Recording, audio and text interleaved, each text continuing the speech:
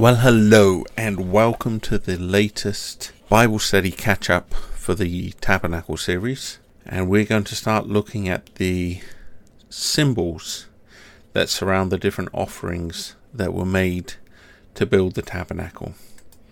So to do that, we're going to start in Exodus chapter 25 and verse 1.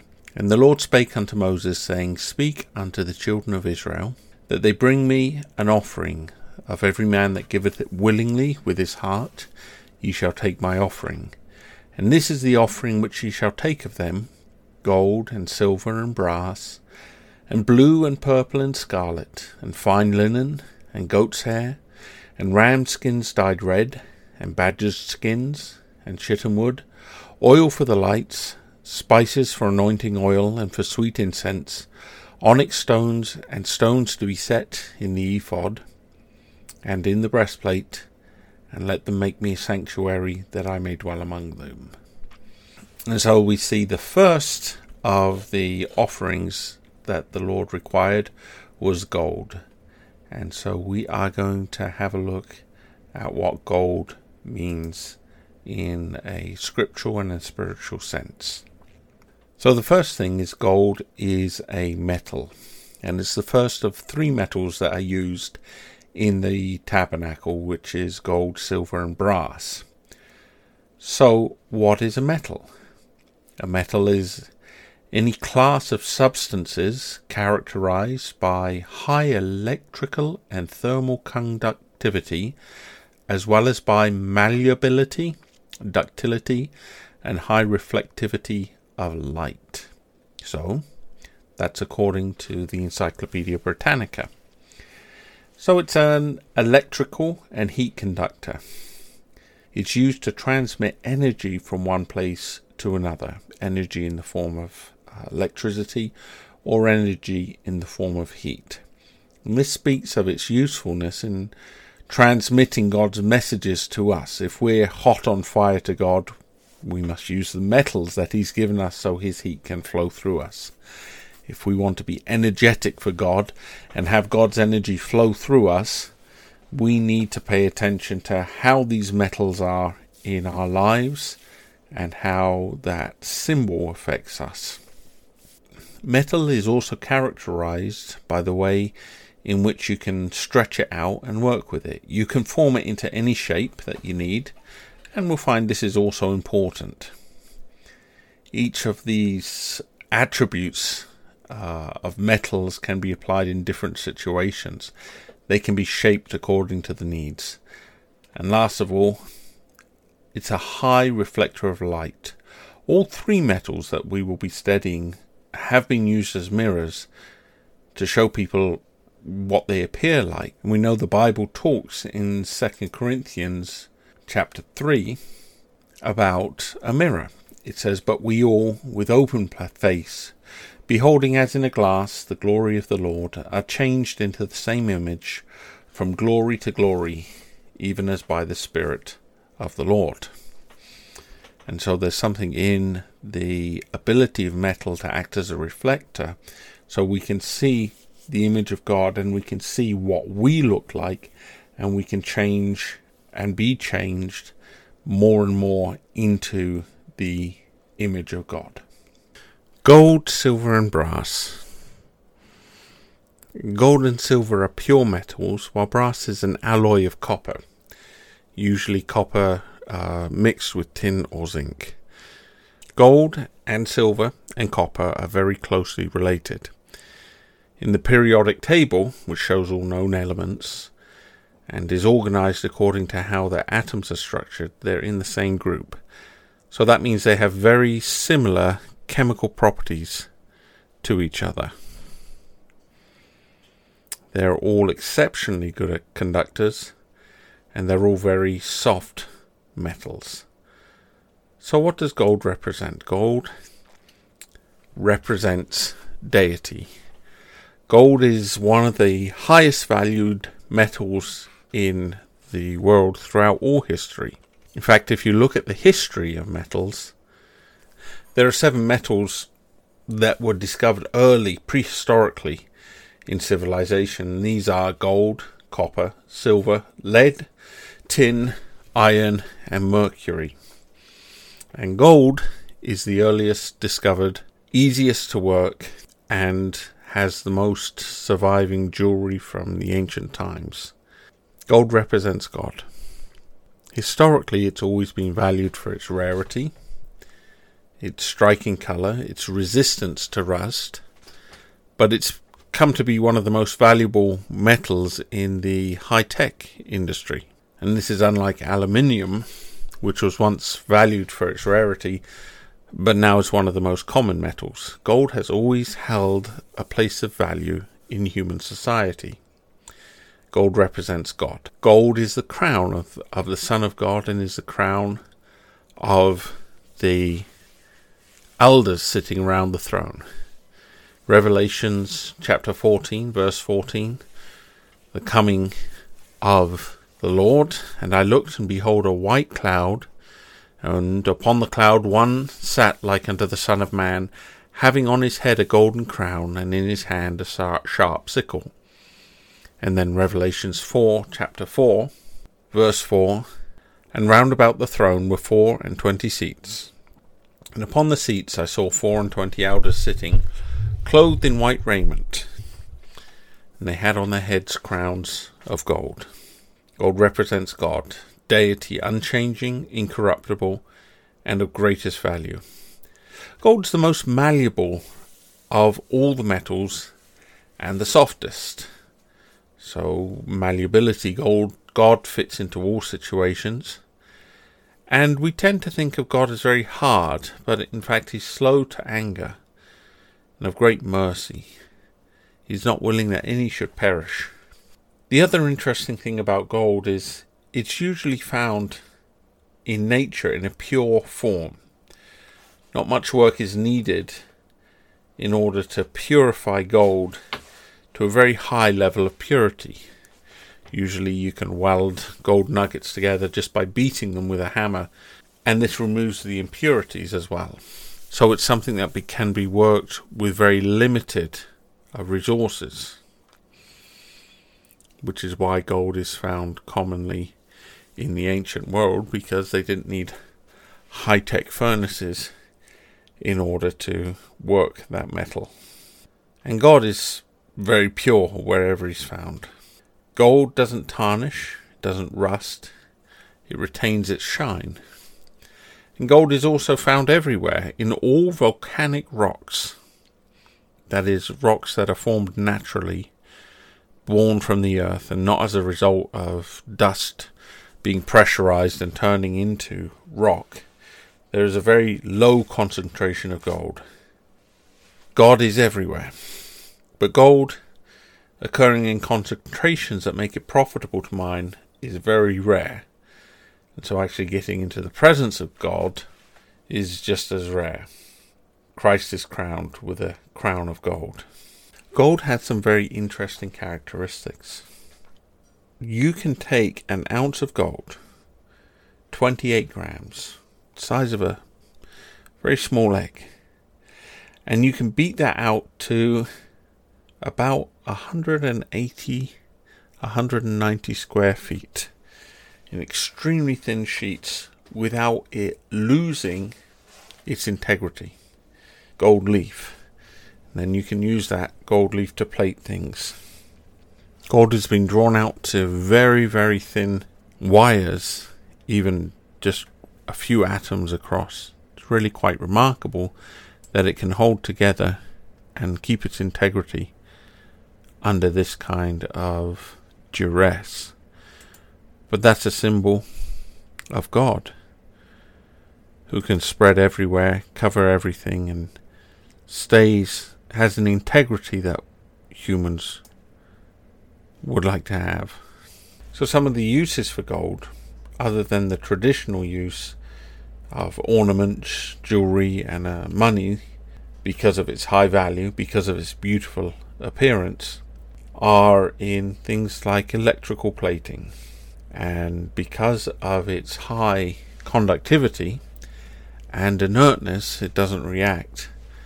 The largest industrial use of gold is in the electric and electronics industry for plating contacts, terminals, for printed circuits, and for semiconductor systems, because it's reliable at small scale to keep energy moving and flowing.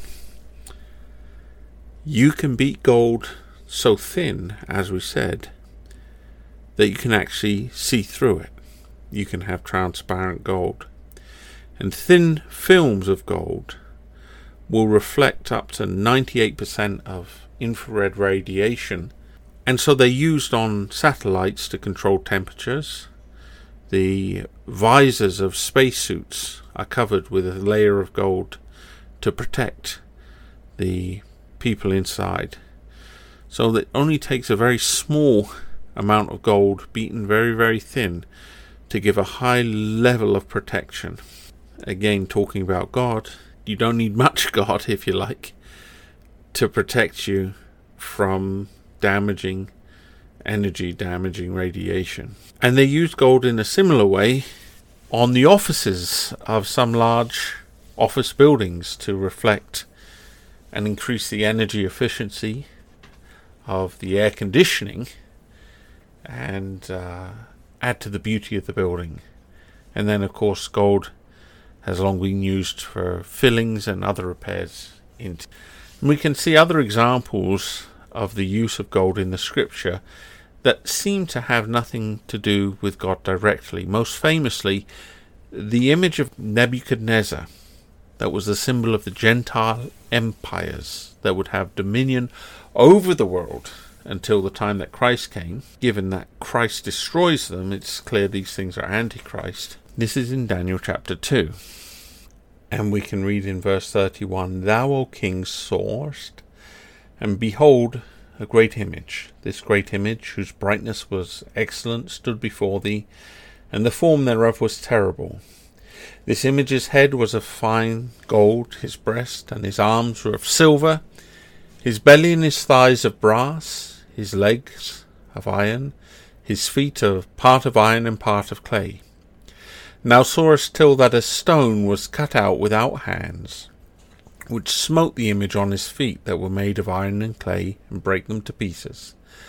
Then was the iron, the clay, the brass, the silver, and the gold broken to pieces together, and became like the chaff of the summer threshing floors, and the wind carried them away, that no place was found for them. And the stone that smote the image became a great mountain, and filled the whole earth. This is the dream, and we will tell the interpretation thereof before the king. Thou, O king, art a king of kings, for the God of heaven has given thee a kingdom, power, and strength, and glory. And wheresoever the children of men dwell, and beasts of the field, and the fowls of the air, hath he given into thine hand, and hath made thee ruler over them all. Thou art this head of gold. And after thee shall arise another kingdom inferior to thee, and another kingdom of brass, which shall bear rule over the earth. And the fourth kingdom shall be strong as iron, for as much as iron breaketh in pieces, and subdueth all things. And as iron that breaketh all these, it shall break in pieces and bruise. And whereas thou sawest the feet and the toes, part of potter's clay and part of iron, the kingdom shall be divided. But there shall be in it the strength of iron, for as much as thou sawest the iron mixed with miry clay. And as the toes of the feet were part of iron and part of clay, so the kingdom shall be partly strong and partly broken. And whereas thou sawest iron mixed with miry clay, they shall mingle themselves with the seed of men, but they shall not cleave one to another, even as iron is not mixed with clay. And in the days of these kings shall the God of heaven set up a kingdom which shall never be destroyed. And the kingdom shall not be left to other people, but it shall break in pieces and consume all these kingdoms, and it shall stand forever. For as much as thou sawest the stone was cut out of the mountain without hands, that it brake in pieces the iron, the brass, the clay, the silver, and the gold. The great God hath made known to the king what shall come to pass hereafter, and the dream is certain, and the interpretation thereof sure. The most godlike kingdom was represented by gold. Gold is a symbol that can be used for God or for the pinnacle, the head of the Antichrist, someone setting themselves up as a god in the place of God. And we can see this in the very next chapter of Daniel, where a godlike image was set up in gold to deceive the people. Daniel chapter 3 verse 1, Nebuchadnezzar, the king, made an image of gold, whose height was 80 cubits, and the breadth thereof 6 cubits. He set it up in Dura, in the province of Babylon. Then Nebuchadnezzar, the king, sent to gather together all the princes, the governors, the captains and the judges, and the treasurers and the councillors, the sheriffs, and all the rulers of the province, to come to the dedication of the image which Nebuchadnezzar the king had set up. And they were called on to worship, or be thrown into the fiery furnace. Spiritually speaking, there is the genuine gold of deity and an imitation gold of the enemy. And naturally speaking, there's real gold, and there's also fool's gold. And this is apparent that there's an enemy of God that can imitate God from Ezekiel chapter 28, where it says in verse 11, Moreover the word of the Lord came unto me, saying, Son of man, take up a lamentation on the king of Tyrus, and say unto him, Thus saith the Lord God, Thou sealest up the sum, full of wisdom, and perfect in beauty. Thou hast been in the Garden of Eden. And so a point here, he's not actually talking to the king of Tyrus as the individual, but the spirit that is motivating and controlling the king of Tyrus. Thou hast been in Eden, the garden of God. Every precious stone was thy covering, the sardius, topaz, diamond, the beryl, onyx, and the jasper, the sapphire, the emerald, and the carbuncle, and gold. The workmanship of thy tabrets and of thy pipes was prepared in thee in the day thou wast created. Thou art the anointed cherub that covereth, and I have set thee so. Thou wast in the holy mountain of God. Thou hast walked up and down in the midst of the stones of fire. Thou wast perfect in thy ways from the day that thou wast created, till iniquity was found in thee. By the multitude of thy merchandise they have filled the midst of thee with violence. Thou hast sinned. Therefore will I cast thee as profane out of the mountain of God, and I will destroy thee, O covering cherub, from the midst of the stones of fire. So in the beginning Satan had a covering of gold, and his sin was to turn that into rebellion against God. So spiritually speaking, there is a genuine gold of deity, and there is an imitation gold of the enemy. Looks like God, but isn't God. Wants to be worshipped as God, but isn't deserving of that, but will deceive many people.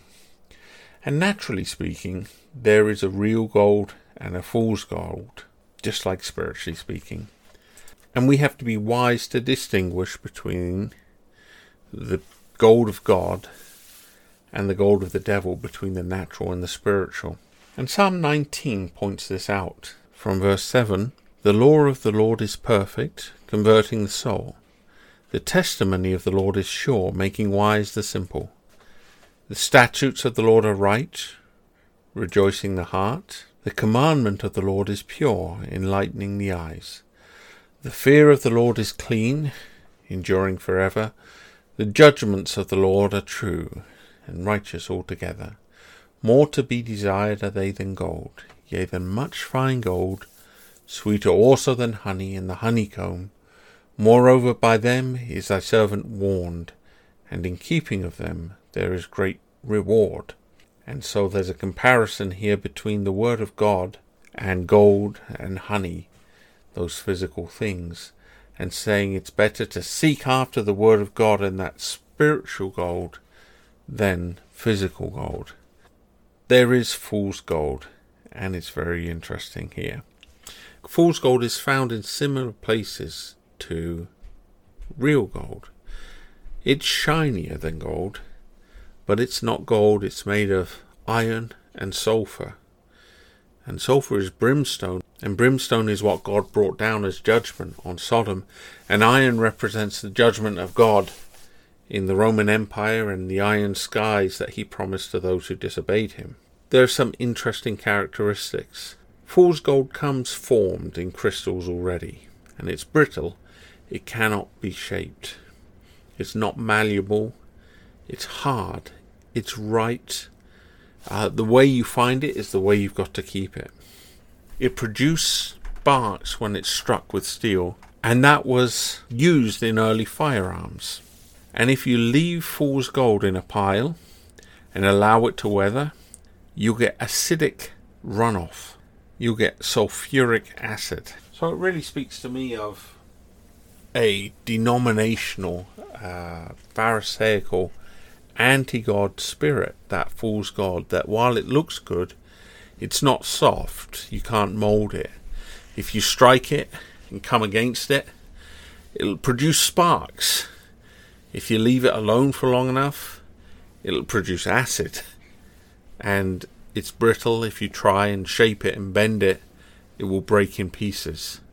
And this is characteristic of the attitude of many people who confess godliness as the Pharisees did, but are not actually godly, are of the opposite spirit, the Antichrist spirit.